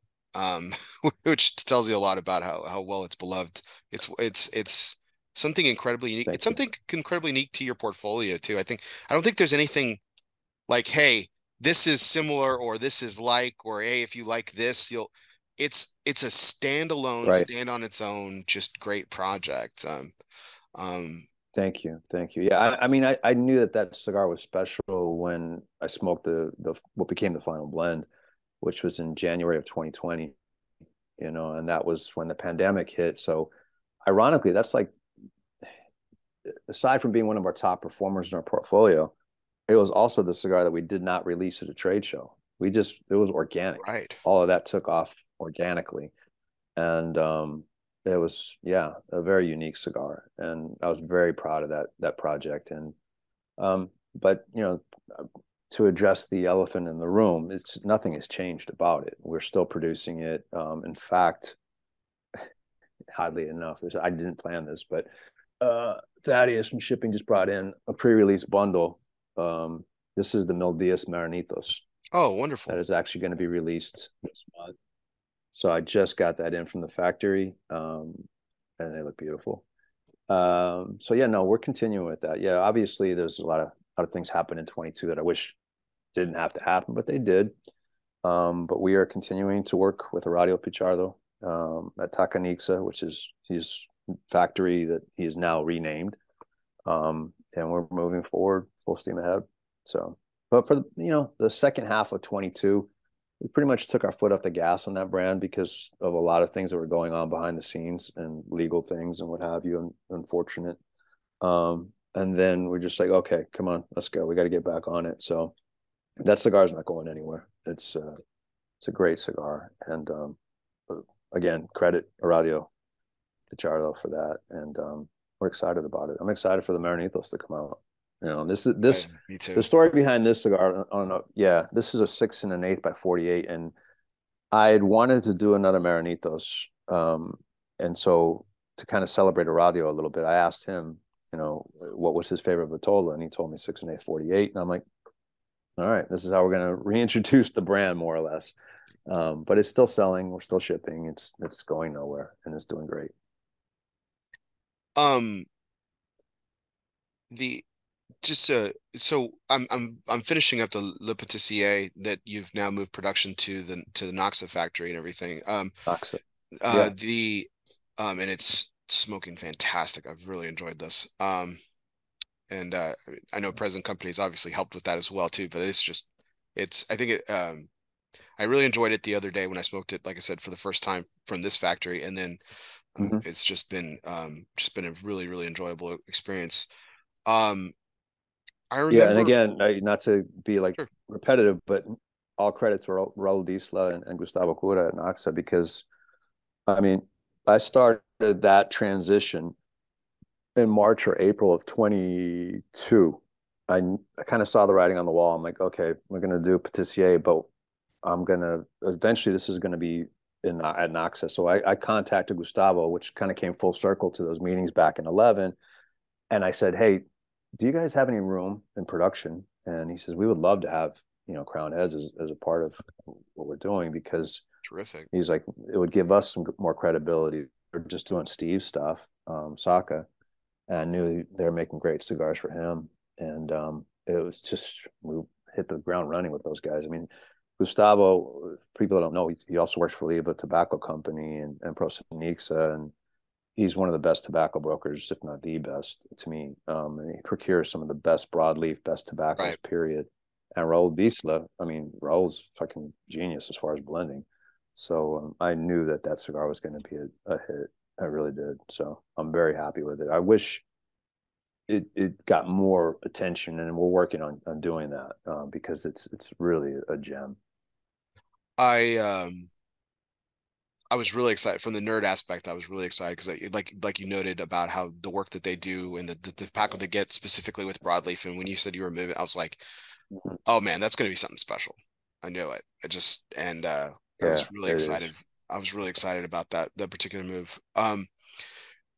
We spoke about the Mil Diaz, just considering some of the other blends that you've had that were manufactured at the factory formerly known as Pichardo, but still Mm-hmm. done by Pichardo, like the Serie E, for example. Yeah, Juarez was the first project you did. You guys kind of kept that under wraps who the factory was at the time. Are right. those still going to be continued to be manufactured there? Have there been any plans made, or is that still kind of Yo, open? absolutely. Yeah, Okay. no, it's ongoing production. In fact, Juarez, we're actually working on a sampler, which will be out later, probably in the next couple of months, actually. This is kind of a hot take, but it'll be our first foray into like a fresh pack. So we're doing like a Oh, fresh pack sampler of the four existing Juarez sizes, and then one fresh pack exclusive size that we're calling Ferdinand, which is this little 4x58 bowl. oh, nice. So yeah, so that's going to be coming out. So I'm excited for that. So Get into those big um, gauges again, John. you know, it's not for me, but I get it. So we're doing that. So Juarez is still full steam ahead. Mil Diaz full steam ahead. Serie E, I don't know. I mean, there's something about I don't know if the CHC part confuses the consumer or what have you. I think it's a great blend, but really hasn't been a big performer for us, even though I think the cigar is fantastic. So I don't know what the future is for Serie E at this point. May repackage it, may just put it on hold. I don't know, but we're definitely focusing on Mil Diaz and Juarez out of Tacanixa, which is Oradio's place. So yeah.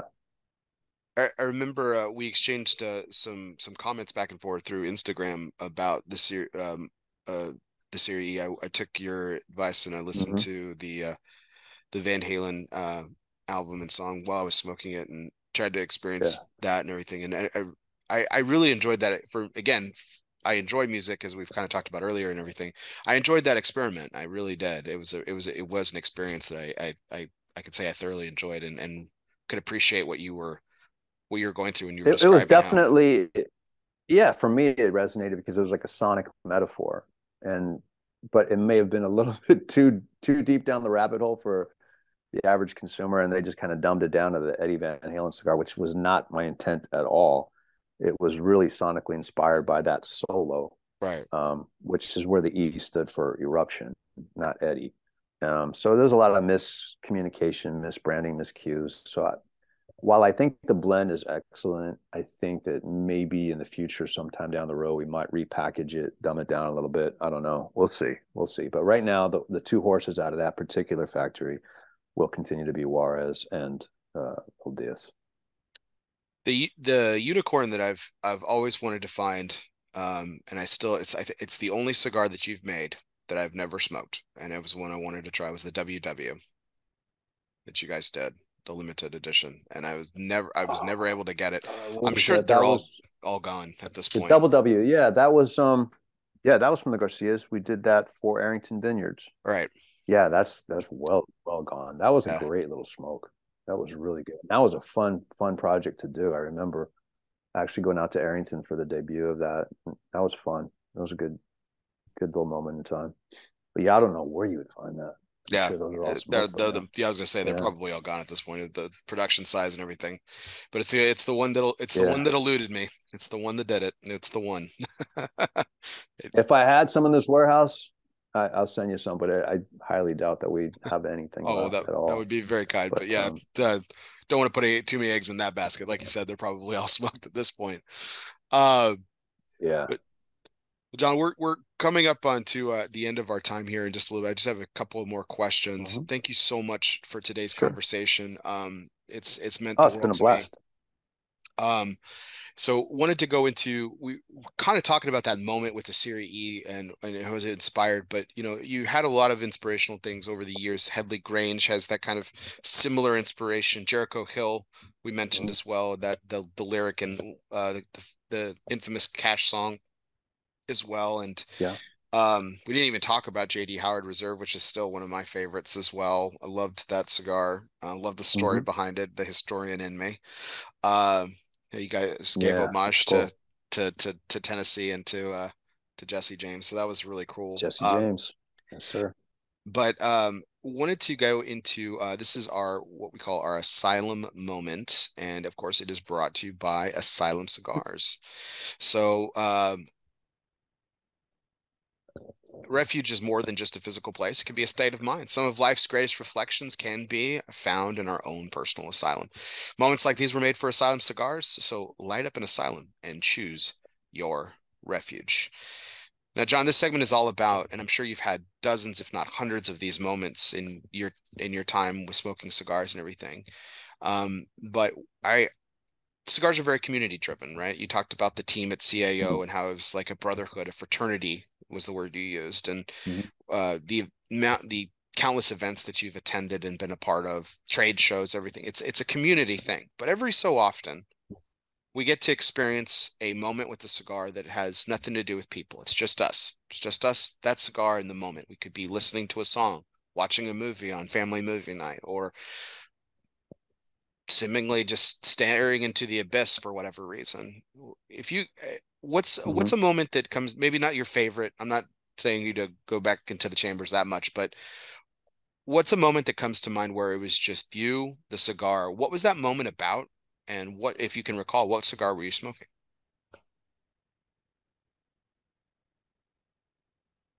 What, frame it up for me again, Bear? Like what?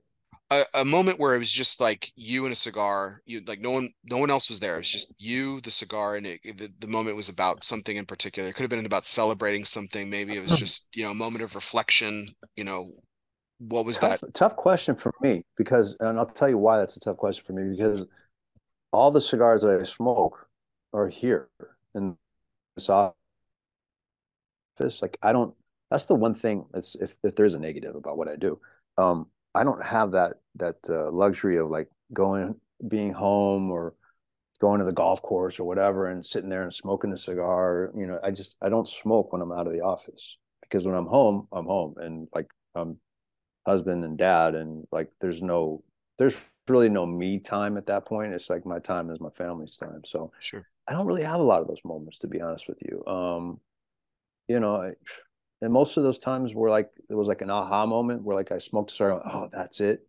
Was usually like in the company of like Ernesto or somebody, and I'm down at the factory. Like I remember smoking what became the final blend for Headley Grange. We were leaving this Italian restaurant, ironically, in Santiago after lunch. I got in the car with Ernie. Ernie lit a cigar, handed it back to me. He said, "Smoke this," and I smoked it, and I was like, "Holy shit! This is it. What is this?" And that's the became the final. And that kind of moment sticks out in my mind. But there's not a lot of me on the beach sitting there smoking a cigar and taking it all in. I don't really get those times, to be perfectly honest with you, man. Unfortunately, but that's the price to pay, I suppose. Yeah, I don't do that a lot. It's I don't want to be like poor me, like it's all work, but it is. It's that's the majority of it. I don't really have a lot of those times like we make cigars for people to do exactly what you just described, to like have that moment of reflection on their balcony, on their porch or whatever, and they're sitting there having a spirit and drinking and enjoying, and that's nice, but that's not what I do, so I don't know.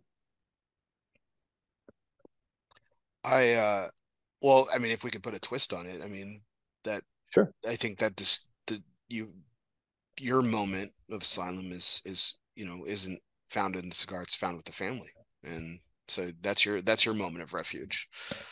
So Yeah, yeah, definitely. I mean, that's no question. Those are my most cherished moments, or because I always think about it. It's like, when you're in your deathbed, are you gonna go, God, I wish I would have smoked this or drank that?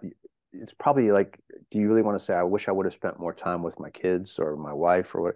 And I don't want to have those regrets when I go. I want to be able to say, okay, I I left it all on the field. I did everything I could, be with my family, be a good guy, be a good dad, and sometimes we fall short. Sometimes we make good on that. So, but those are the quality times that I enjoy. But I mean, there's certainly moments in my memory that there are certain cigars that stand out to me. But when those moments occurred, I'm usually in the company of other people in the industry. Sure. I've in a way I've been kind of jealous of the time that you spend with your family too. Like I remember, like I said a couple years ago when I had the first opportunity to interview you, we were talking about family, and you were saying, yeah, your family was there, and Yeah.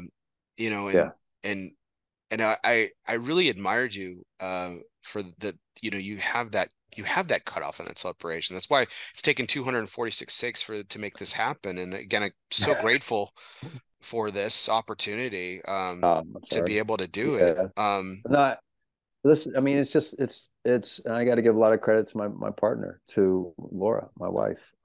She'll never see this, but I mean, I got to give her credit anyway, because when we decided we were going to take that jump into being married, it was like we established boundaries and ground rules, and it was like, I remember her saying, "Look, I want a husband. I don't want somebody that's going to be on the road." Like, because at that time when we met, I was still a CAO, and yeah, I was traveling a lot. Yeah, I was doing the CAO rock and roll tour, and I was in all these different places, and which was a gas. It was fun, but when it was time to settle down and start a family and be a husband, I was like, okay. I said, this is my commitment to you, and so ever since then, like if I go somewhere with trade show, TAA, PCA, in store, whatever, it's like that's on my rider. Like I'm bringing them with me, and which has been a blessing.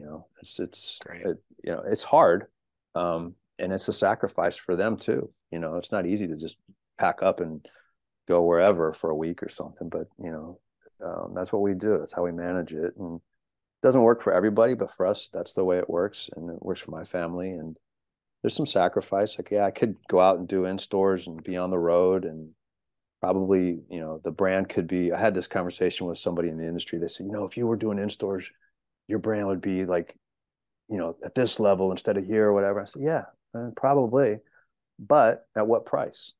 What is it? What are you worth sacrificing, right? And I don't want to sacrifice my marriage and my family for that. And for some people it works, but for me, that's not in my cards. So that's why I'm not as visible as others in the industry, but I'm okay with that.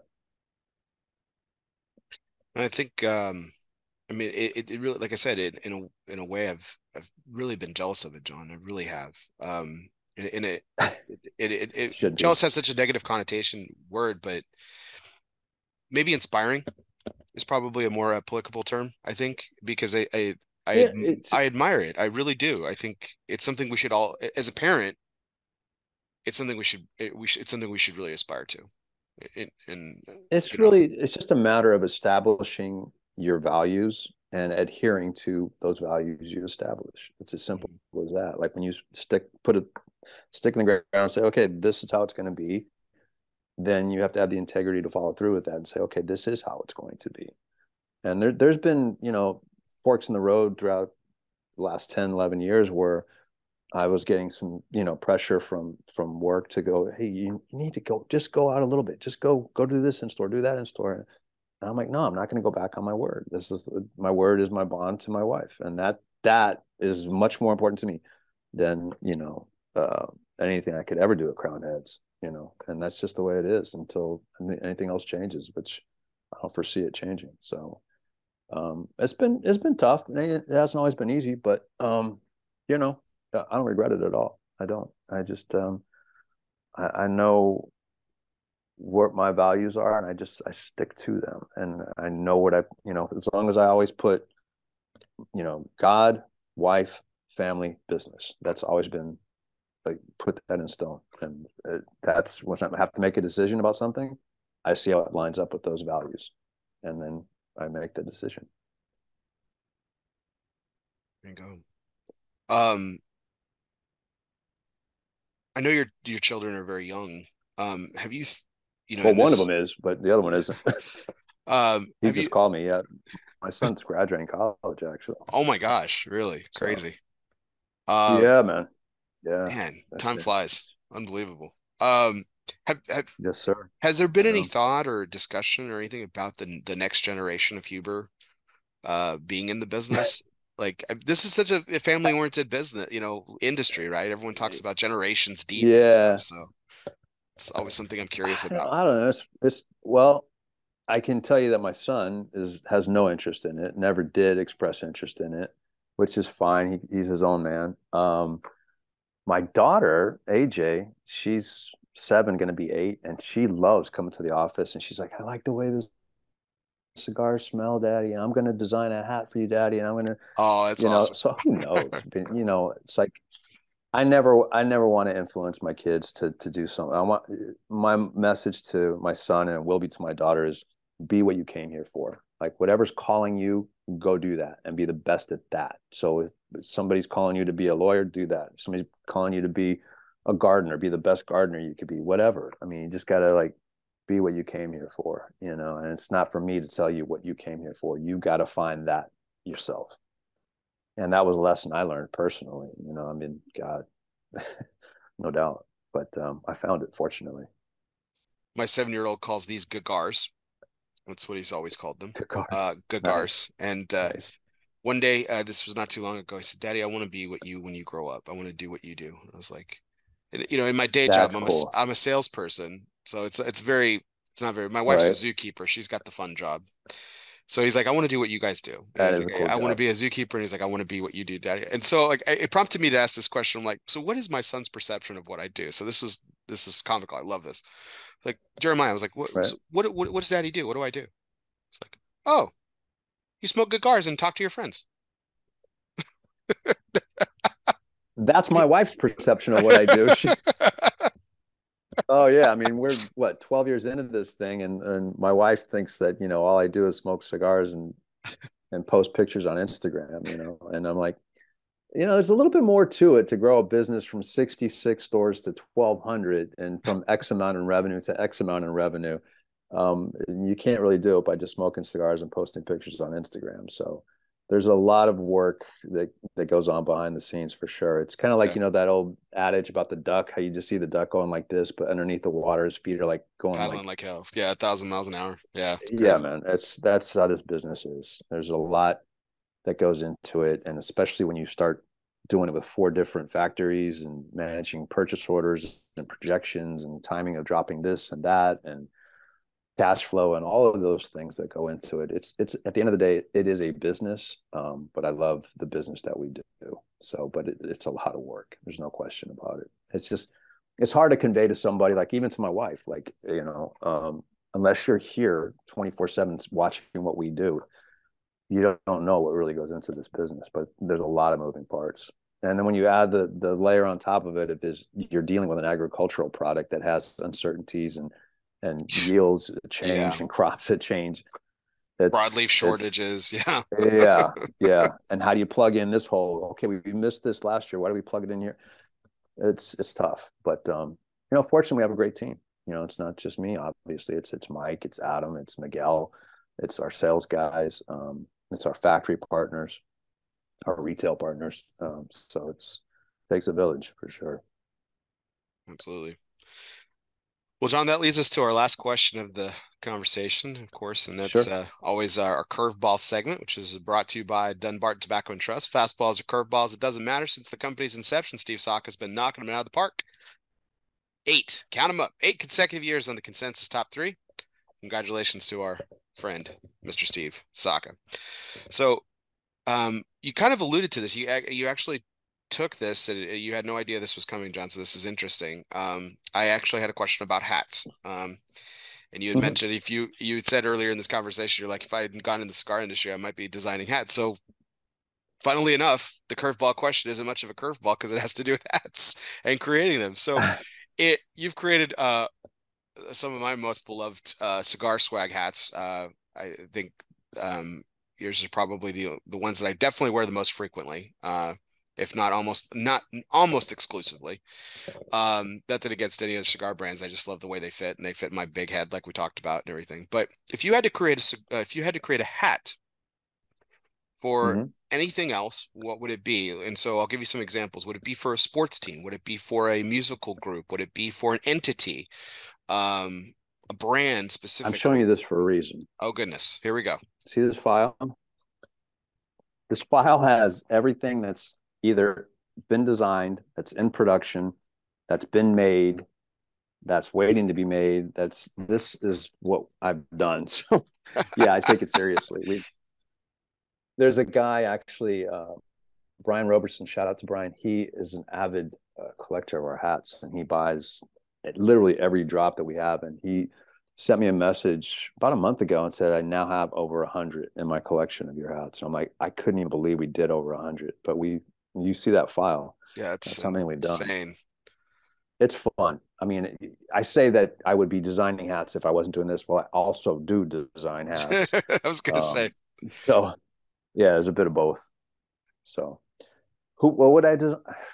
God, for what or for who? What was the question again? So I mean, I get some examples. Like, there's no wrong answer here. You can answer it however you want to.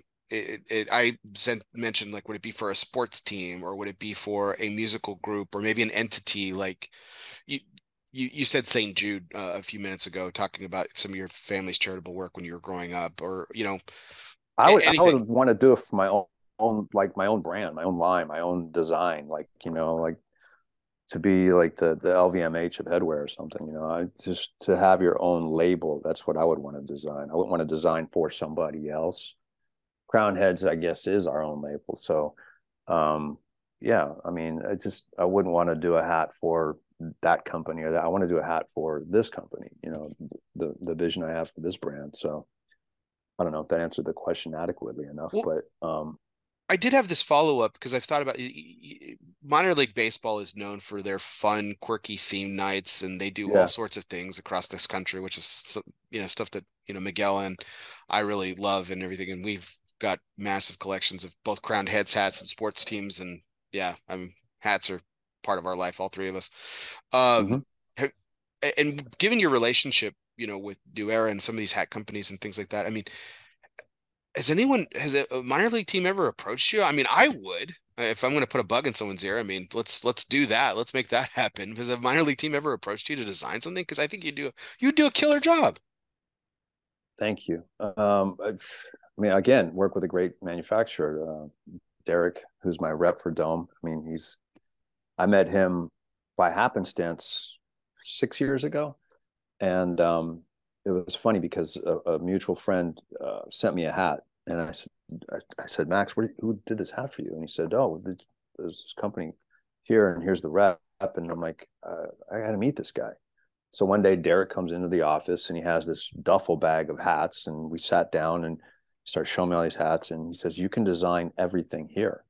I said, what do you mean? He goes, you can do the eyelet, you can do the crown, the undervisor, the button, the this, the that, 3D versus flat, snapback, fitted, and I'm just like, what? I said, what's the MOQ? And he told me, and I'm just like, you and I are going to be good friends. And ever since that day, we have, I mean, there's not a day that goes by where I'm not texting Derek some new idea, but I'll just literally sketch it out and send it to him. And then his design guy will send it back to me, and I'll tweak it, and I'll change the eyelid, or I'll change the under, or whatever. So it's fun. It's a creative outlet for me. And again, the quality of the product, it goes back to the manufacturers, not me. So, makes us look better than what we are, like I say. But it's just a creative outlet. And again, going back to what I said about the ethos of Crowned Heads, it was like, it has to be quality. So whether we're putting the Crowned Heads name on a cigar or a t-shirt or a hat, it's got to be quality. It can't just be like, oh, give me that blank and I'll stitch our name on it, and then we'll, I didn't want to do that. I wanted it to be, on par with the best in that category. Thank you from the depths of my heart. Thank you. I love it. Yeah. John, again, I'm finishing up the Le Patissier here, and we are finished with our conversation. I'm eternally grateful for this opportunity. It has meant so much to me. I don't think I'll ever properly be able to convey it to you. It's hopefully it won't be 592 before we do it again. So absolutely. I would love to make this happen again. And there's so much I didn't get to, but I loved our conversation for all that it was. And thank you so much for sharing your journey, stories about your business, your family, your loves in life, all things, family, cigars, hats, and whatnot, and music, of course. It's just been an absolute pleasure. Thank you. Thank you. For everyone out there, yes, sir. Sorry, I keep cutting you off. I'm sorry. Everyone out there, we appreciate all the likes, shares, and comments. Keep them coming. We hope everyone has a wonderful Easter weekend. Happy Easter to everybody. And we thank you for all of your time and all those likes, shares, and comments. You can check out our YouTube channel, which is, of course, El Oso Fumar. Hit the subscribe button. If you are a fan of us on Facebook, hit the like button. That's where our calendar of upcoming guests, like Mr. John Huber this week, will be, as always. And you can always check us out mostly live. For those people that didn't figure this out, this is broadcasted on Sunday, but we recorded this ahead of time, but mostly live every Sunday night. And this will be on Sunday as well. So we look forward to all of those likes, shares, and comments during that time. If you're listening to us wherever you listen to podcasts later on, whether that be on Apple Podcasts, Spotify, Google Play, Podbean, or wherever you listen to podcasts, be sure you hit the download, subscribe, and review button. If you are a subscriber, do me a favor, hit unsubscribe, but don't forget to hit resubscribe, because that helps my numbers so that I can get great guests like John Huber whenever I want. So thank you so much for all of that. For everyone out there, I'm Bear Duplessis, live from the Alec Bradley Lone Star studio of Azle, Texas. He's John Huber of Crowned Heads, and guess what, everybody? We'll see you next time.